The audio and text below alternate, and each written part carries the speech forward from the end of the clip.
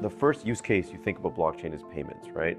So that's the first thing you want to do is show that you can secure a payment mechanism, just like Visa, MasterCard, but much more secure, without middlemen, take away the fees, offers economies of scale. So the more people use it, the cheaper it gets.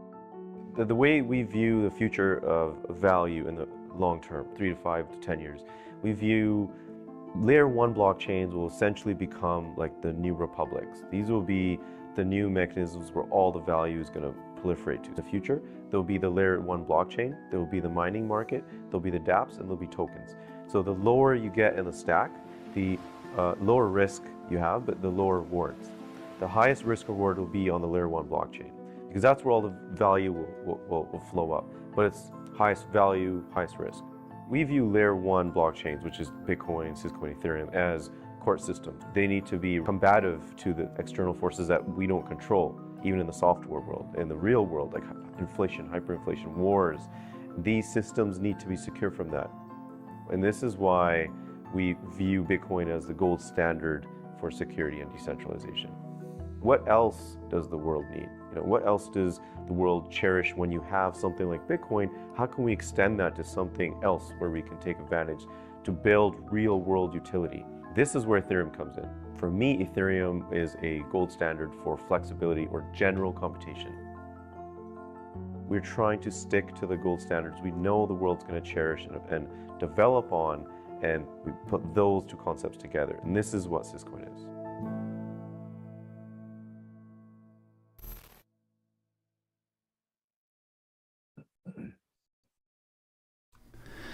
Ladies and gentlemen, we are back.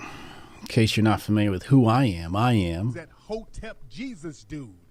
Welcome. I have a wonderful conversation lined up for you today. Shout out to my sponsor, Syscoin, the best of Bitcoin and Ethereum. If you're a blockchain developer looking to develop on the blockchain using Syscoin technology, go to hotepjesus.com. Hit the Syscoin logo.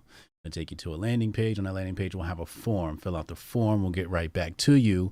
But the great thing about building on the Syscoin platform is they are incentivized to help you build whatever software it is you're looking to build or whatever idea it is you're looking to build.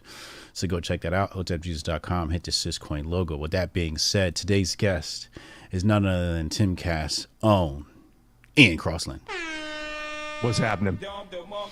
Ian, I had to get you on the channel, and I had this idea for a while because when I was on Timcast IRL, people were like, "Oh my God, Hotep Jesus and Ian need their own podcast," right? So I was like, "Okay, let's make an episode. Like, let's go ahead and get this guy on my channel. Let's talk, man." And I found you to be very, very interesting. I found you to be very much in alignment with who I am as a person, et cetera, et cetera. But before we dive into that conversation, we were talking about that crystal ball behind you. You told me you were charging it with Reiki, et cetera, and I promised you I would tell you what I knew about the crystal ball. So when it comes to prescient things, predicting the future, et cetera, from the cursory research I've done with that on that thing is a lot of it's about visualization. And that's a reason why I play chess, because it just enhances your ability to visualize something as it will be in the future. You're looking at that chessboard and a few pieces come off the board. You can't move the pieces, to predict 6 pieces ahead. You have to see the board as it is there. So essentially what the crystal ball, as I understand it, is you look into that thing and try to visualize with your unconscious mind and see what images appear in it. The mystics also use the flame to do the same thing, and they'd light a candle and they'd stare into the flame and try to create a state of no mind and just allow the visuals to come in. And it's a little bit easier when you have an object like a crystal ball and those visions sort of manifest inside the ball. That's cool. I do that with God, where I'll be like thinking. I started doing this stuff where instead of speaking, I'll think a word or a sentence like, "Hello, how are you?" and "Good to see you." Then I realized I was just kind of like thinking to myself. I'm using my I'm controlling my subconscious mind, and I would just directly interface with God and be like, "God, tell me, what should I do now?" And then I'd get a flash of an image of me like washing the dishes, and I'd be like, I'm supposed to go do the dishes right now. And I'm like, it's the simple things like, clean your room up, call your mom, stuff like that. A lot of times, I'll get an impulse of like, you're doing it like that. It'll remind me, like, sometimes it's words, sometimes it's visuals, a lot of times it's visualizations. And I wonder if doing that with a ball, some sort of distorted field, would make it less clear, so it's more clear, kind of thing. Like more distraction is less distraction. Yeah, absolutely. I think you should try it out. I think you might have some sort of success after a bunch of attempts. Like the first time you look at it, it's like, oh, I'm just staring into the ball, right? But after a few attempts, I think you'll start to condition your mind to say, okay, here's an apparatus I can use to sort of give some visual representation to my conversations with God, right? What about looking through a crystal ball into a fire? Ooh. I'm doing it. We'll light a fire out back. We'll try that out. Ooh, that's interesting. It's gonna be hot. That's double the double your twisty. Yeah. Whenever I run into somebody that's reached a state of sagacity, which I think you've reached, right, at some level of sagacity, I always wonder, well, how did they get there, right? And you wrote a book. What was the name of the book again? Writing in the Dark. Yeah, Writing in the Dark. And this is almost a memoir of yourself, right? Yeah. So just as a brief overview, I wrote it in 2011 while we were starting Minds, the social network. And then I was living in my car. I didn't have any money really. So I just thought, I got all this extra time. Let's just write what I'm going through right now, my crazy thoughts that I'm having. And I was like kind of coming out of a psychotic depression where I just had overdosed on weed for like 5 years. And I was very red pilled by society and kind of lost my momentum of becoming a Hollywood actor. So it's just kind of madness. It's nice. Where were you when you were sleeping in a car? New York City, in Brooklyn. New York. Okay. Yeah. So basically like homeless in New York City. Yeah, pretty much. Not totally homeless. I was bouncing in it, but yeah, homeless. I was staying in Bill's car and in my car. I'd shower in their apartment every once in a while. Kind of wash my hands in rainwater and stuff. Right. Yeah. And obviously New York City apartments don't allow multiple guests because they're so small. Yeah. It was tight. So what is this journey to becoming Ian in this realization? Because I watched your Michael Malice interview, and you went from like a people pleaser to more of, hey, I'm gonna be me, right? Like what was that journey like? What happened in that journey that brought you here? I know you said you read the 4 Agreements, but what else happened? Yeah, that was a big part of it, is that inspiration of the 4 Agreements. I was like, whoa, we could do better. I could be a better human. There really are some basics. Cause like I was in a 7-year relationship at the time, and we would fight, we would argue and yell. And I was like, I started to realize not to take it personally. If she was upset and yelling at me, it was because she was going through something. And I was just kind of like her objective like resource that she was using to express her own feelings. That helped me kind of smooth communications with her. And I realized, I got to tell my friends about this. So I started making an internet video and sending my friends videos, trying to use MySpace, but it was too slow. So I would host them on YouTube and then put them in the MySpace blog, embed them, and then send those. Then people on YouTube started responding to the YouTube videos. I was like, oh my God, there's like a community of humans on Earth like that are involved with this. And I think it was so I was being really honest and like trying to help people. Well, I didn't start making videos to like make people laugh or like any of that. It was to directly help specific people. Like I talked to Eric Paskey or like Steve Tedeschi, like my friends from college and high school and stuff. And in that process, I would watch myself on the video being honest, and I would see when I was lying or bullshitting or like, and then I would stop. I would be like, okay, I don't want to be fake. I want to get more real. And then I started to like tell secrets from my past about things I'd gone through that had been like kind of pop into my mind and like pull me off course or interrupt my thoughts. And then they stopped popping in my mind. I started to gain more control of my thoughts. And I think psilocybin was pretty powerful too, when I started to see the differential between like animal life or like life in general, like plant life and animal life, and then non-living things like stone and wood, like wooden walls and stuff. Not that there's not like life, sentient energy in it, but I think it was when I started, there wasn't like a moment. Right. It was probably about a 6-month period of like watching myself intently make eye contact with myself and through the videos and seeing all the falsehoods that I was portraying and trying to override that and humiliating myself in public, like acknowledging my own flaws and just putting out flawed videos, not editing stuff. Writing music. I just was learning how to write the guitar. So I put up the most crappiest, it's called Ian Crossland Music. It's an actual channel that I kind of stopped using. And that was embarrassing and humiliating, but I was getting better faster because I'd see all the problems I was having. And I'd be like, okay, that I got to fix. Okay. I can fix that one. That doesn't sound right when I hit that note. If I do that, sing with from here. But it was really, I think, the speaking with my mind when I started to make fluid thoughts with my mind. And from start to finish is when I started to gain like some sort of like I hacked the system and I was able to control my thoughts. Then that was like I broke through orbit. Oh, yeah. Yeah. Oh, yeah. We were talking about that. I did an Instagram live yesterday with Tanya Fear out in the UK. And the conversation was about accountability, right? And my theory on intelligence is obviously there's different types of intelligence. And one of them is the ability to receive and recall information. And we perceive those people as being smart nerds, et cetera, highly intelligent, high IQ, et cetera, et cetera. But I don't view that as actually the ultimate intelligence because many of those people are the same people running around with 12 masks on and getting the inoculation without question. I see the type of intelligence you have as the supreme intelligence. And I describe that intelligence as consciousness, but specifically self-consciousness, the ability to look at oneself and reflect and then be honest with yourself.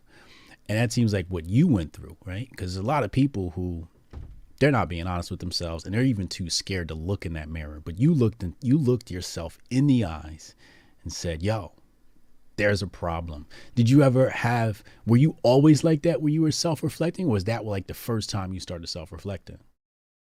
I used to be really self-reflective. When I was a kid in the 80s, we would have like home videos. They were like camcorders, and I'd watch my videos from a year before when I was like 7. I'd watch videos from when I was 4 or 6, and like just watch them and watch myself move around and talk. And like, oh, I was so awkward when I said it like that.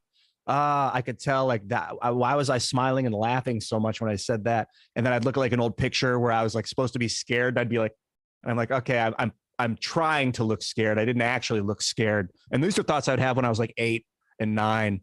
And then I started getting into acting by the time I was like 14, I started acting in theater.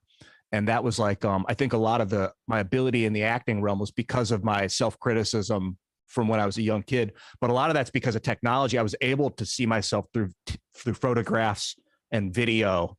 And so it's like the outsourced intelligence, like these things are allowing us to kind of enhance our own intelligence if we use them right. No, go ahead. Yeah. Just to wrap up, to answer your question plaintively. Yeah, I think so. I think I was always kind of self-critical. Interesting. Are you an only child? Do you have siblings? No, 2 brothers. Yeah. 2 younger brothers. Similar, close in age, or? One's 2 years younger and the one's 5 years younger. Okay. So you're the oldest. 5. Yeah. Okay. So you did begin life alone at some point. Yeah.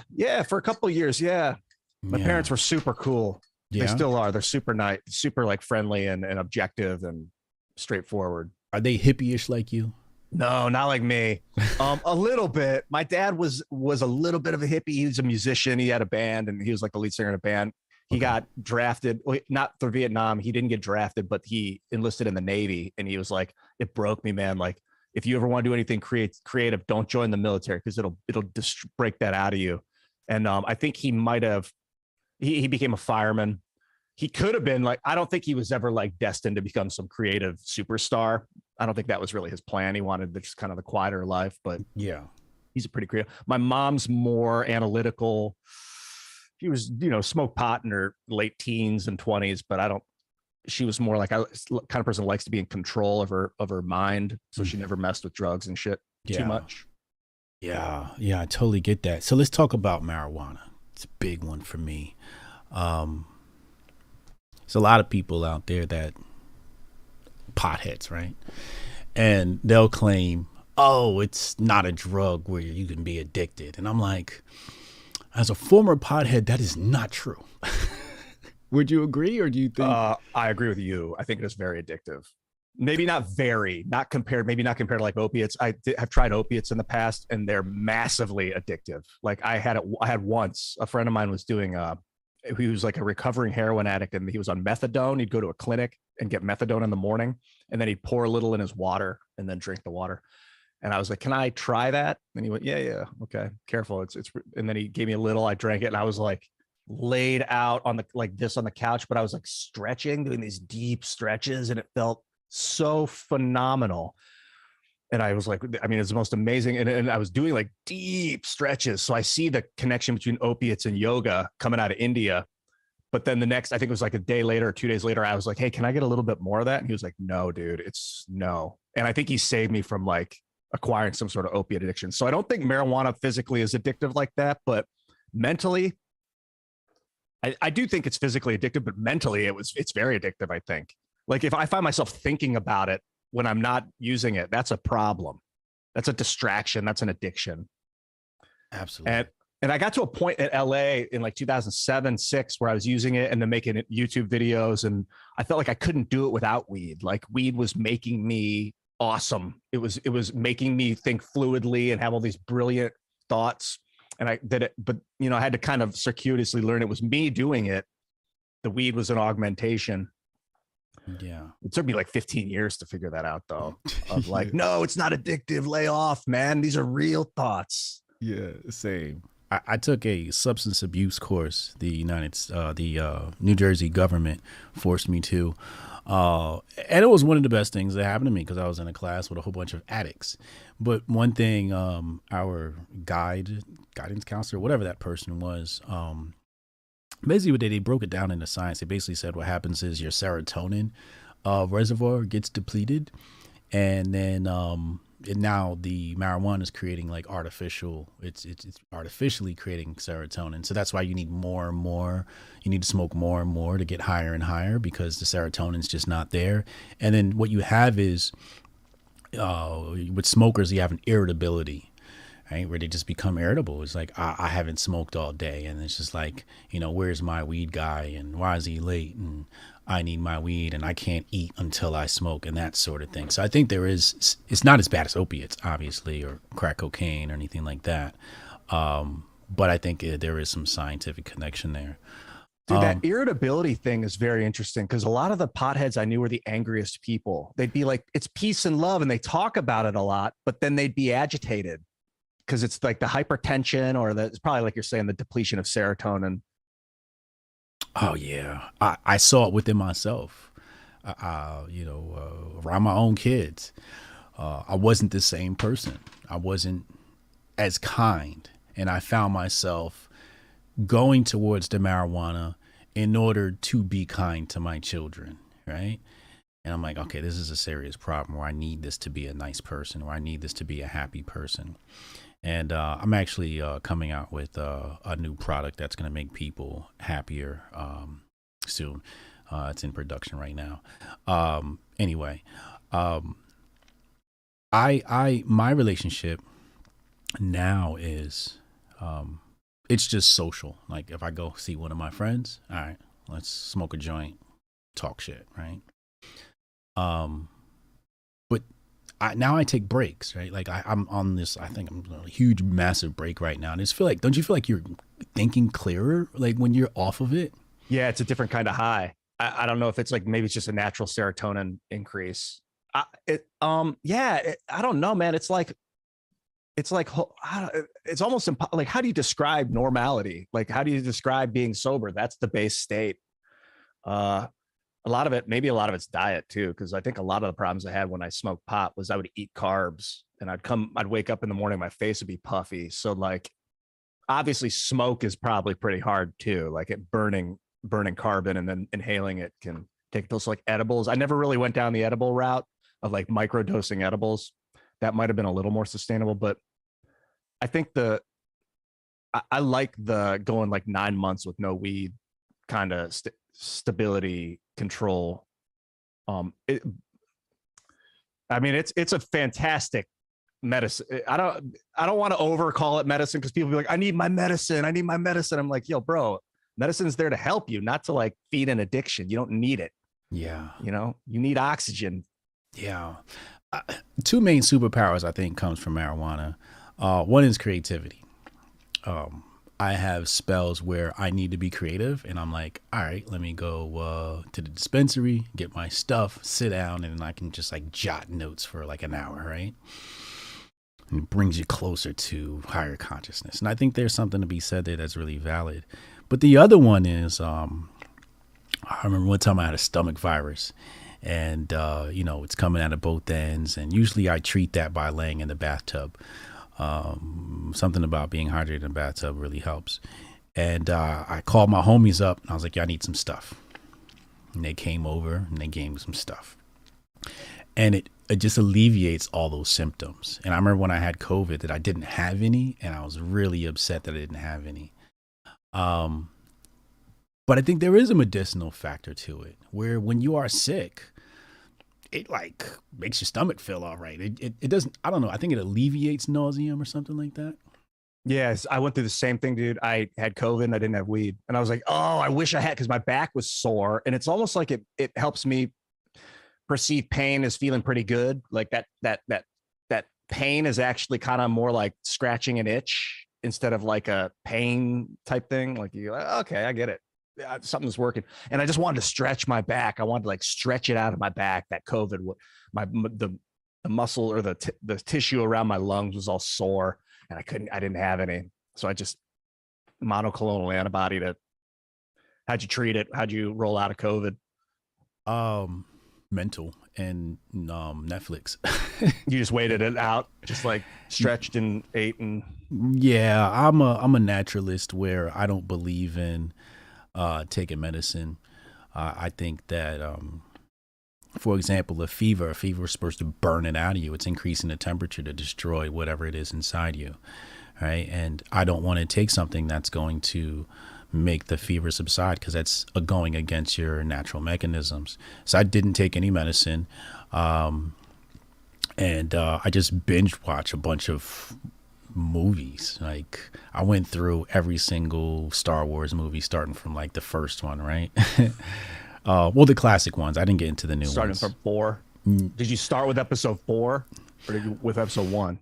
Which one's 4? 4 is A New Hope. It was the one they first made in like 1980. That 79. One. 79. Yeah. I started with the old classics. Who was it? Harrison Ford or something? Yeah. Yeah. Yeah. Yeah. Man, great movie. Yeah. Great movies. And those 3 are just, I've done that before where you watch all 3 of those in a row. Yeah. Man, those are good. Yeah. So I think a lot of that just gives you escapism where you're just not thinking about the symptoms because you're just drawn into this movie. And how long did it take you to get out of it? Like how many days? 2 weeks of just natural? Yeah. Okay. Yeah. After 4 days of natural, I figured I could get through it. But then when Tim was like, Rogan's made the call, we're going to go get some medicine. I was like, all right, whatever. I'm in.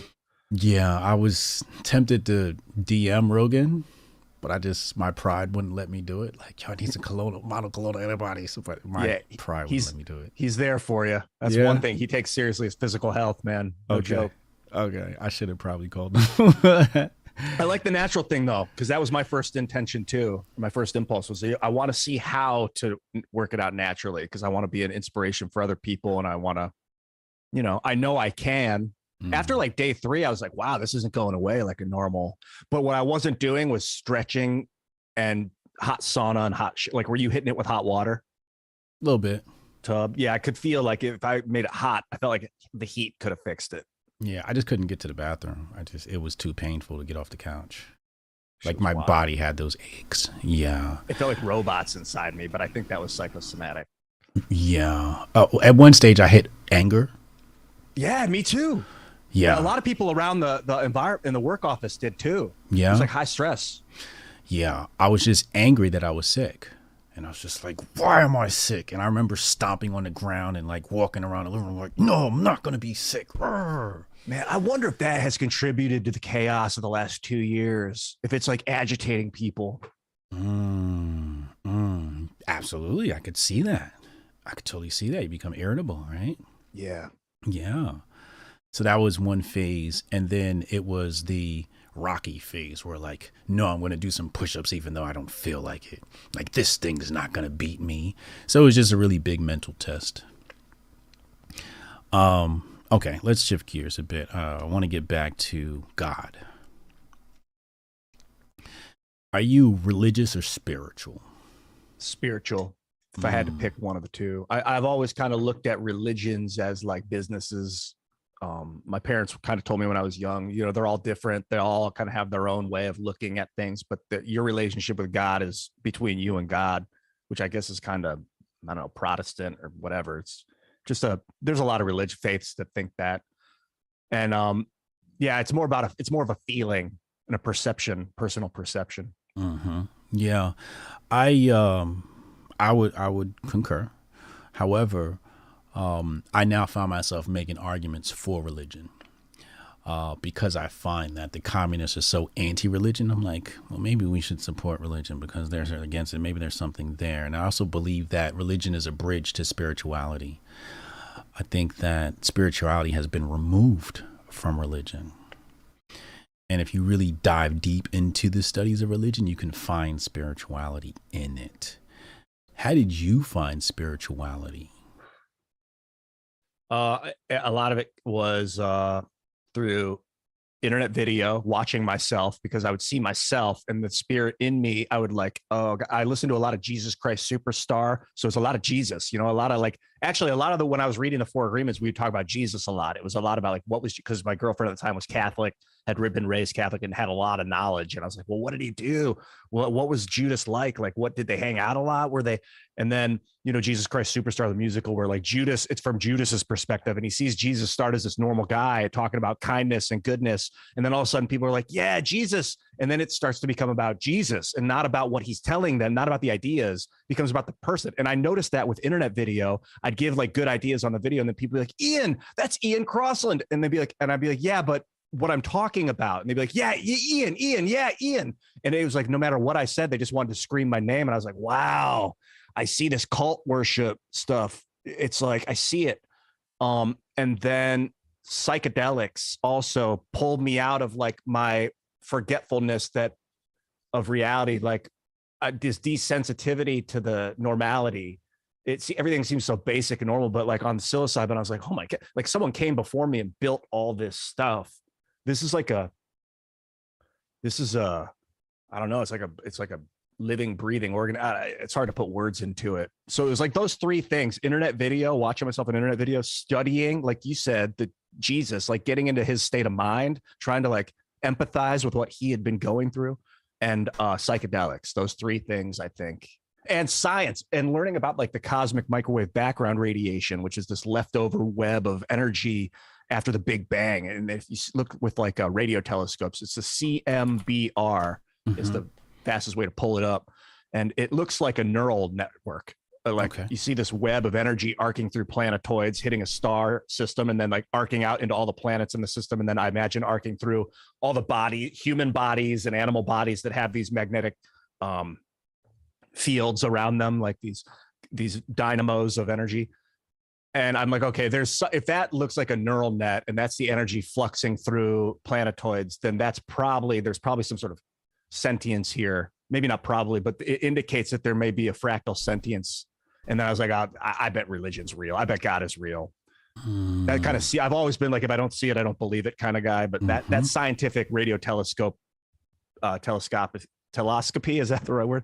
Was like hard evidence that there's some sort of cosmic consciousness, in my opinion.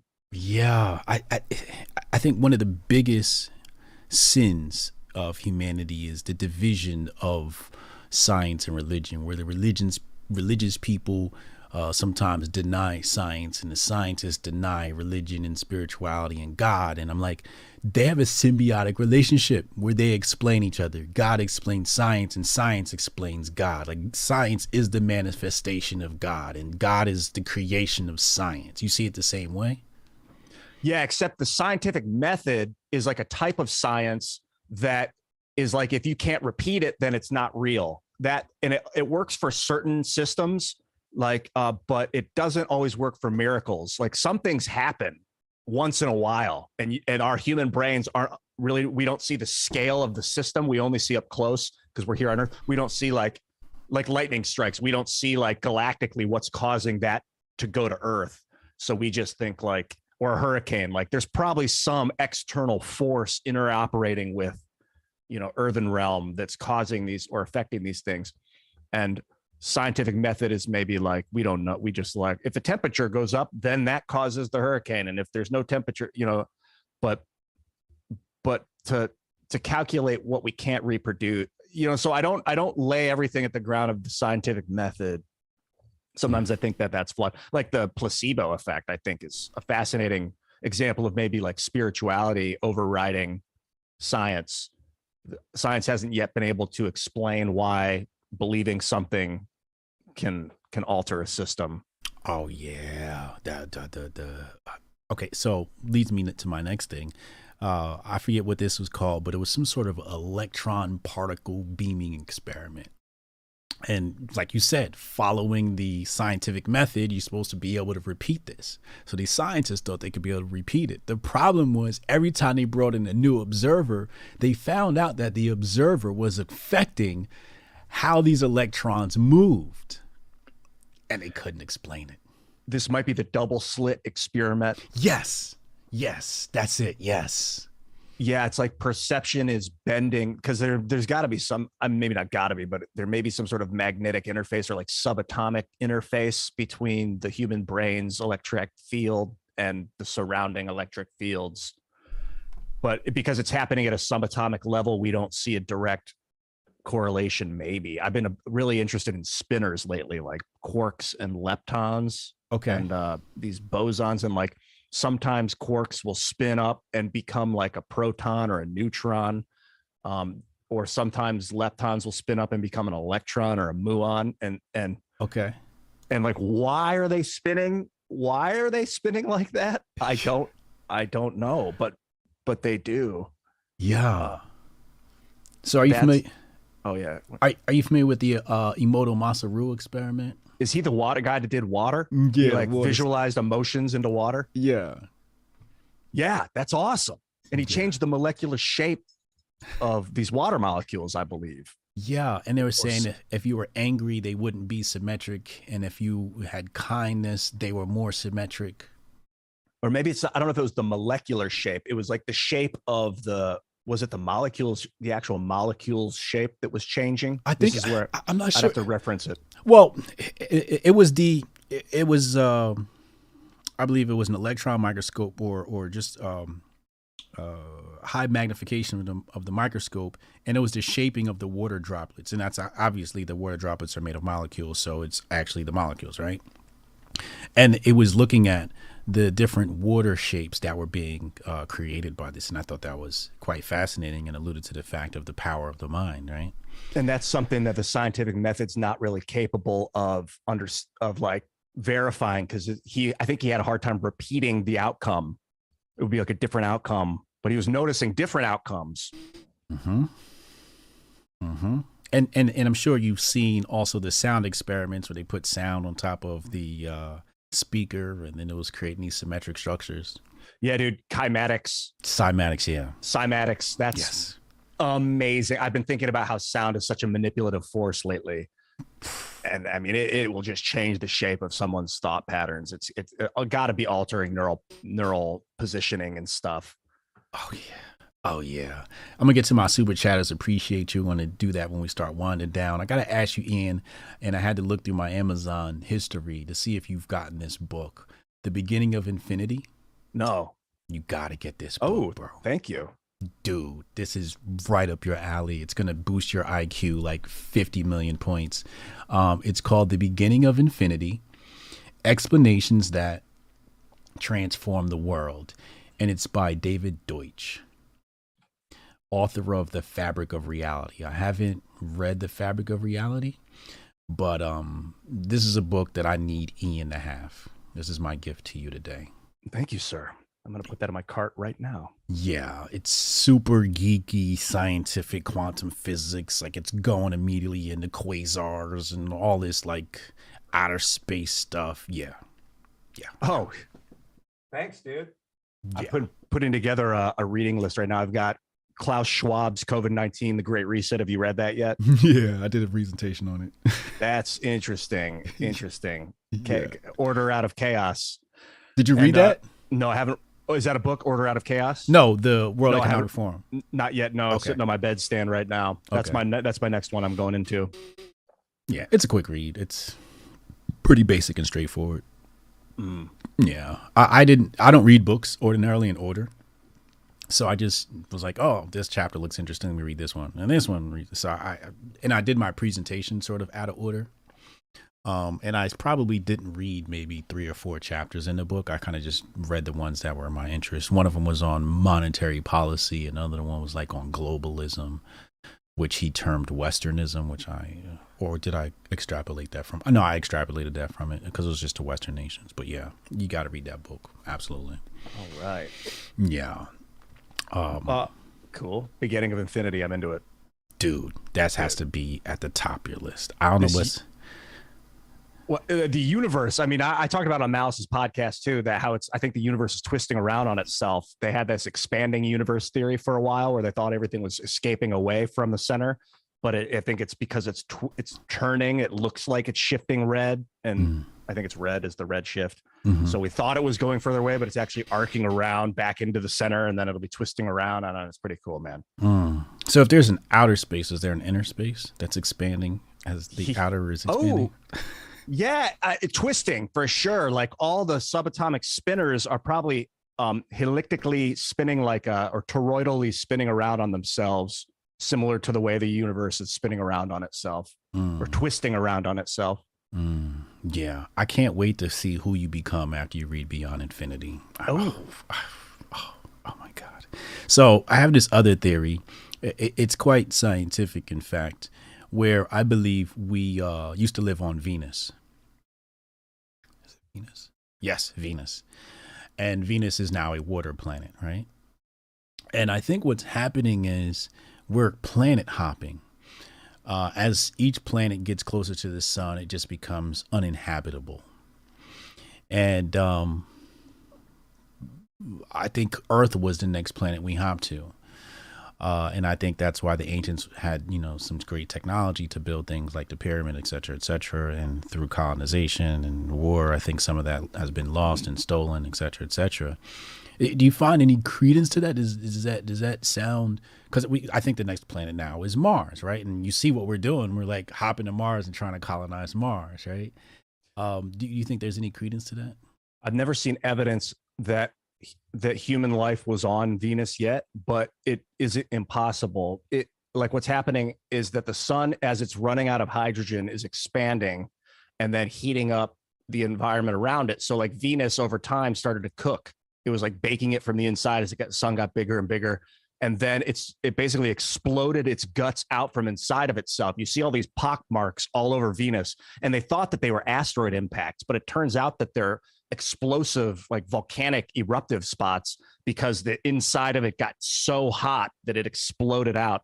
But what we can do is charge the sun with hydrogen to prevent it from expanding and sustain it. So we got to fuel the thing. And I think if we can source hydrogen from like Saturn and take an electro laser and aim it at the sun and just beam it, hit the sun with an electro laser and keep charging it, then we'll be able to sustain the solar system and maintain Earth without Mars. There might have been life on Mars too. It looks like Mars took some sort of cosmic impact at some point. There's that giant 1,800-mile scar across the surface where it looks like it was like sideswiped by another planet and then ripped open, and all the guts of iron, molten iron, just spewed out into the Martian atmosphere and then blanketed the surface with this red iron dust, which is basically its guts. So I think there was probably, but human life, I don't know. I've never seen any evidence. Like I've never seen any construction or animal bones. I've never seen like mammal bones or anything on Venus or on Mars yet. Yeah. But I wouldn't say no. If someone was like, we found animal bones on Venus, I wouldn't be surprised. Okay. Yeah. I mean, obviously, I just pulled this out my ass, based upon the fact that Venus was liquid. Is it? I thought it was dry because it got so hot, like a dry methane. Is it? I thought so. I thought all the water evaporated off it, but there's like ancient riverbeds and stuff. There's a Neptunian moon, or is it a Saturnalian moon? Okay. That's a water moon, Mm. I think. Mm. Although it could be frozen water. Mm. Okay, so I'm a complete idiot then. I don't know if I would agree with that. Sometimes having the wrong information doesn't indicate is not an indication of intelligence. This is very true. This is very true, as we know many people for the past 2 years. I could be wrong about Venus. I've heard that it was so hot that the water evaporated and there's ancient riverbeds. It says in the outer core we end up with convecting liquid iron. Oh shit. Yeah, this is it's something about Where is Water on Venus by Vanderbilt University. This moving iron generates a magnetic field, and this process is called geodynamo. Venus has almost the same mass as Earth, but 20%. But the 20% is just enough to prevent the solidification of an inner core in Venus. Oh well, another conversation for another day. Not exactly sure. Like I said, I've studied this eons ago. Now I'm studying tons of European history. What's your favorite part? I mean, I don't want. It's another rabbit hole. I could go do a whole show on European history. Really? Yeah, dude, I love it, especially going back to the Romans. I mean, you want to talk about allegories to today and empire. Yes. Yes, brother. I just had Count Dankula on right before you, and the parallels between what the UK is going through 20 years ago is what we're going through now, right? And but yeah, so like I'm diving into Russian history, and studying Russian history has forced me to study German history. And yeah, I got led there by studying communism. So I was like, okay, I want to learn communism. And as I got into communism, I was like, well, I kind of got to learn about Russia now, because that seems to be the birthplace of communism. I could be wrong in that. What fascinates you about European history? I love I feel like it explains why things are the way they are when you figure out why they were the way they were, and also to avoid making mistakes of the past, like World War I, for instance. All these defensive pacts started triggering, and it's like, what was it? Austria. It was the guy they assassinated Franz Ferdinand, who was, I think he was Serbian. Am I right about that? There's a Serbian guy assassinated Franz Ferdinand. It's still a lot. It's a lot of data. Yeah. And country declares war on another country, which causes Austria-Hungary to declare war on the first country, which causes France, or wasn't France, but like England to declare war on Austria-Hungary because they were an ally, which causes Germany to declare war on England because they're an ally of Austria-Hungary. And you're like, what in the hell? And then you look at today with NATO and all these countries that are all allies. And like, if somebody invades Poland, that means the United States has to declare war on that person. And you're like, no, man, we learned our lesson running into machine gun nests. Hundreds of, like, millions of people got mowed down without a blink of an eye for a war they didn't understand 100 years ago. We're not going through that again. That's a big part of it. Also, like, you know, talking about empire and the fall of a republic and how a republic could turn into an empire in the case of the Romans. I think that's really fascinating. And I love battle tactics. For some reason, I've always loved, as I've gotten older, I've loved like a battlefield where you have like infantry lined up with like cavalry on the flank, and then like archers behind the infantry on a hill so they can fire over the guys, or you have your archers in front, and then as the cavalry charge, your infantry move forward, your cavalry are prepared for a counter flank. And it's kind of like chess. Like I start to look at these like Total War games and things like that as like a real-time chess strategy. And you see where chess is developed from battlefield tactics. Like when you see that cavalry flank, it is very much a knight on a chessboard. And then it pulls back and you're like, wow, what an effective maneuver. You took a piece off the board. Mm-hmm. Do you play chess? Yeah. I play more Slay the Spire, which is a video game. It's a card turn-based strategy game. I love games of contingency, similar to chess, where you have to visualize like 80 different possibilities, or 150 or 10,000 different possible fluctuations in the course of the game as you're moving. What I love about chess is the interactivity with another human. We should do that sometime. That'd be fun. Yeah. What's your Dream rating? again. You might, I don't know, bet low probably compared to. I mean, if you've been practicing, you'd probably dominate. Do you are like? Do you? What do you do? Is it like a language that you memorize all the potential moves? No, no. I'm in a chess club. We stream chess Monday, Wednesday, Sunday. And my chess coach is amazing. I was trash prior to having a chess coach. I was basically stuck at 1200 rating ELO. And his thing was, you got to learn how to checkmate. He was like, you don't start at the beginning of the game, because I was studying openings. He's like, no, that's terrible. That's what you do when you're a grandmaster, right? He was like, study checkmates, how to win the game. And it's true, because I've had games where I'm losing, but I'm like, oh, I see a mate in 3 because my end game is just superior. But he practices visualization. So I got my blindfold right here, and he has very interesting. One of them I can't even tell you what it is because he has to copyright it first. But basically, like one time I went down and he told us where the pieces were on the board, but we weren't allowed to put the pieces on the board. And it's like, find mate, right? I like that. You ever play Minesweeper on the computer? Yeah, I never got that game though. I used to play that game, and you're supposed to right click to put flags where you know the bombs are, but I didn't know that, or I didn't have a mouse. My mouse didn't do it. So I had to memorize where all the bombs were as I was playing.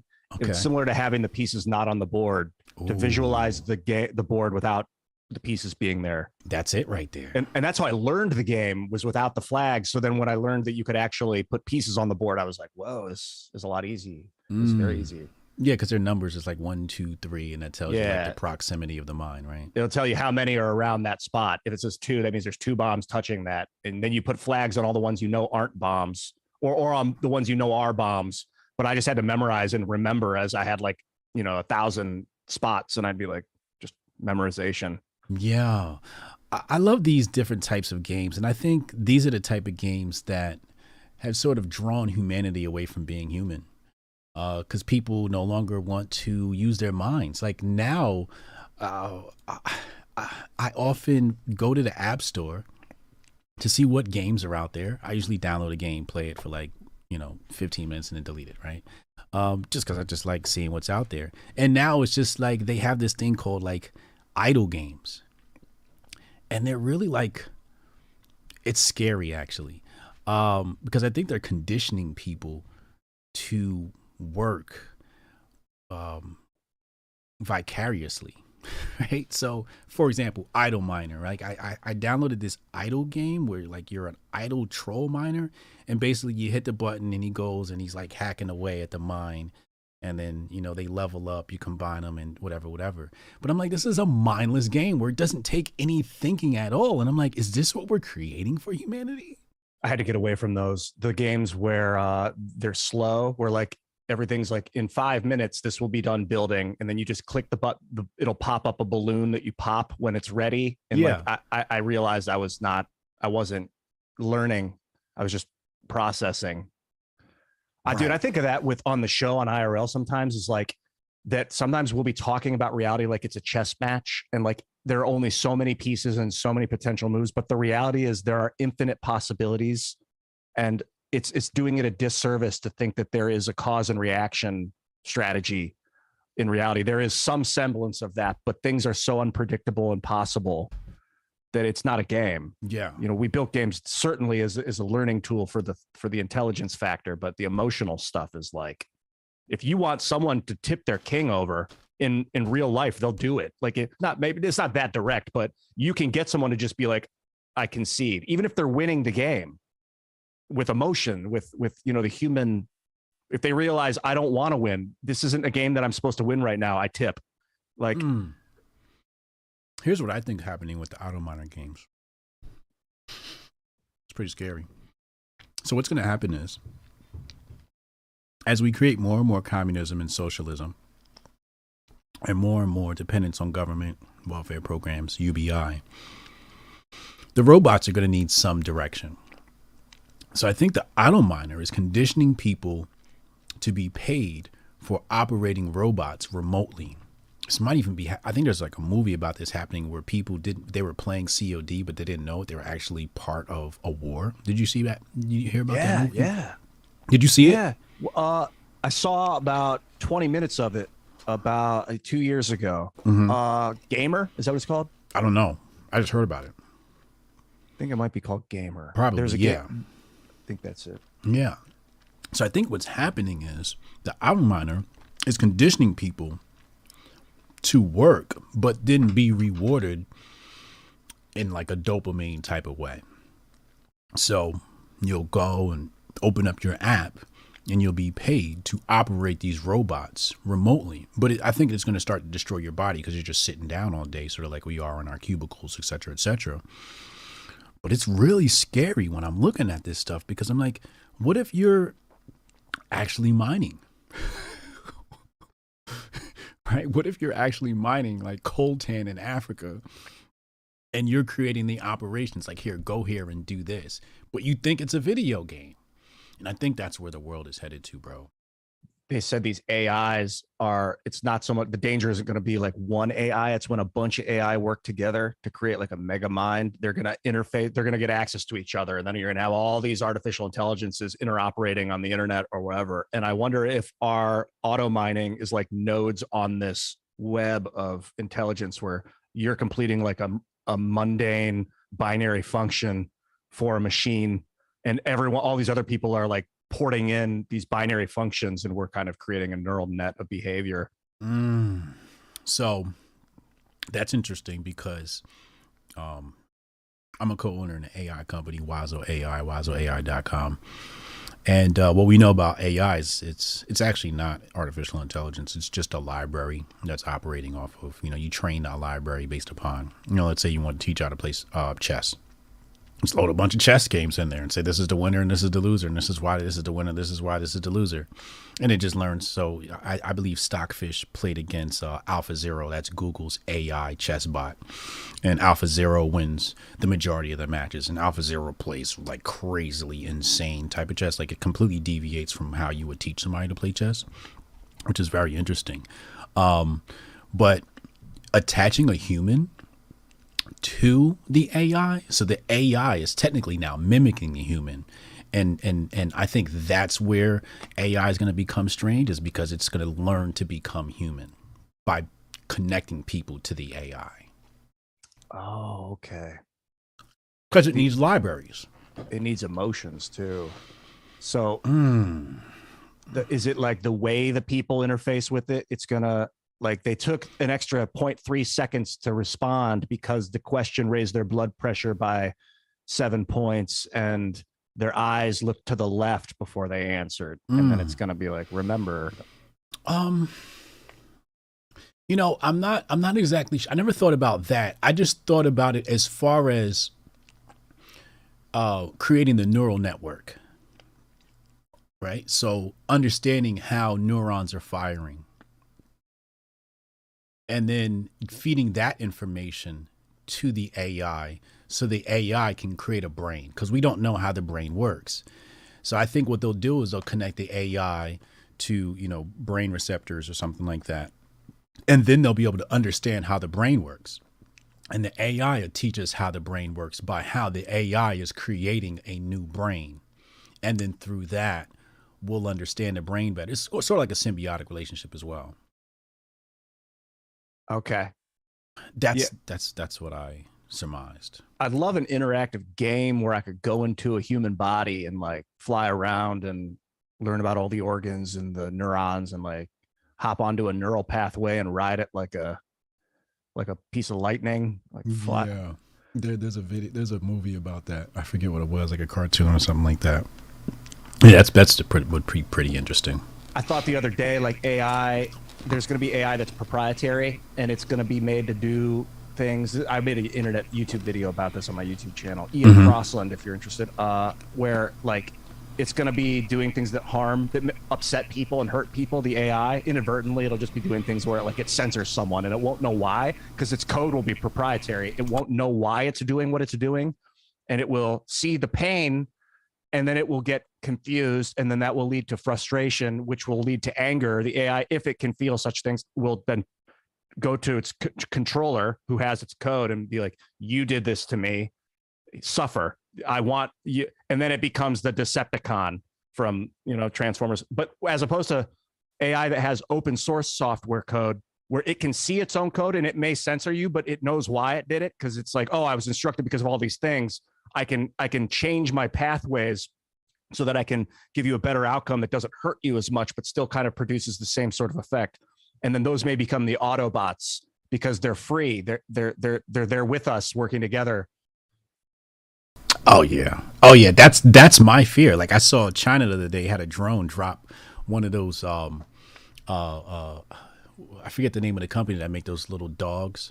The AI. Oh, Boston Dynamics. Boston Dynamics. Thank you. The Boston Dynamic dog. They dropped one in China, and I'm saying to myself, like, people, you think the cops are racist? Wait till they start putting some of the race data into the robots. They're going to be patrolling the black neighborhoods and Hispanic neighborhoods with reckless abandon. There's going to be certain rules it's going to set for that. Dang. Oh, when it should be measuring behavior patterns, not outcomes, not like results. Yeah. So like, but even that's like, if someone's walking a little too fast, doesn't mean that they're a villain necessarily. Yeah. What were we saying? And what are the data points that they're going to put into there too? Oh man, they've got to be constantly fluctuating and public data. It's got to be public data. Yeah. And you're a white man, so it's going to be like, oh, Ian's potentially a white nationalist. Dude, that is, dude, what the? So let's start monitoring him more than we would another person, right?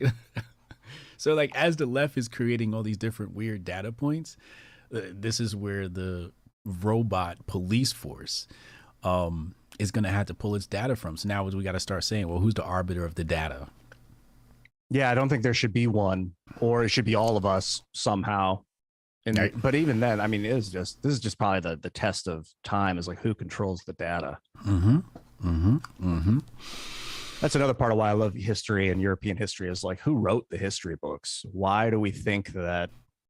Well, an extreme example, Hitler was the villain because the history tells us Hitler was the villain. But like, if Hitler had won, the history would tell us that Franklin Delano wrote that Winston Churchill was Satan. Like Winston Churchill was like this horrible, abusive, hateful, destructive human. Right. I'm just glad Vercingetorix got his. I don't know if you studied the Roman conquest of the Gauls, but he was like this Gaulish warlord. Gaelic, the Gaelic guy. Yeah. And I mean, what a master. He would, like, because I think the Romans would erase the history of the people they would destroy. A lot of times we don't know even if they existed, but he was so cool that they had to mention him. Even Caesar was like, yo, he was a badass. He was badass, yeah. He had he built that fence out of wood, chopped down all the trees to keep the Romans out, and his battle tactics were insane. Yeah, they walled him in or something. Oh, they walled him in. They walled themselves in to protect from both sides, but then the what is it, the Celts? Is that what they were? The Celts or something like that. Celts or Gauls? I get those confused sometimes. And then Celts were all over the place. And he built a second wall. Yeah. This is a good story. We should. I didn't need to look at the data to get the what story you're referencing. If it's the same one I'm talking about. Vercingetorix. Versus where it was like the final battle where they like against the Romans, and they walled. There were two walls. The Romans. Yeah. And they tried to attack and they failed. They almost beat them and then they failed. At least that's how the Romans tell the story. My bad. Yeah, it was the Romans that built the wall. Right. My bad. Yeah. They like came up on the city that was walled, and then they were getting attacked from outside, so they built a wall behind them too, and basically walled themselves in between. And then the Vercingetorix, they like got over the walls, but the Romans were so tough. Yeah. So armored. Yeah, that was very interesting. Let me go ahead and read super chats as I allow you to get on with your day. Inside of the Agency said, Ian would love a discussion, a more pragmatic view of the story of Jesus. He was killed for being a whistleblower, the original cancel culture. I'm gonna bring Ian back. We got a bunch of conversations we got to talk about. I'm gonna bring him back soon because we got to talk about Jesus. There's a lot I have to say about Jesus. Yes, me too. Inside of the Ages, Oxy wants all of you. MMJ can tell you to moderate. I don't even know what he's talking about. Inside the Ages is eons of more IQ points than me. Oh, nice. Do you know what he's talking about? No. What was the statement he said, again? Oxy wants all of you. MMJ can tell you to moderate.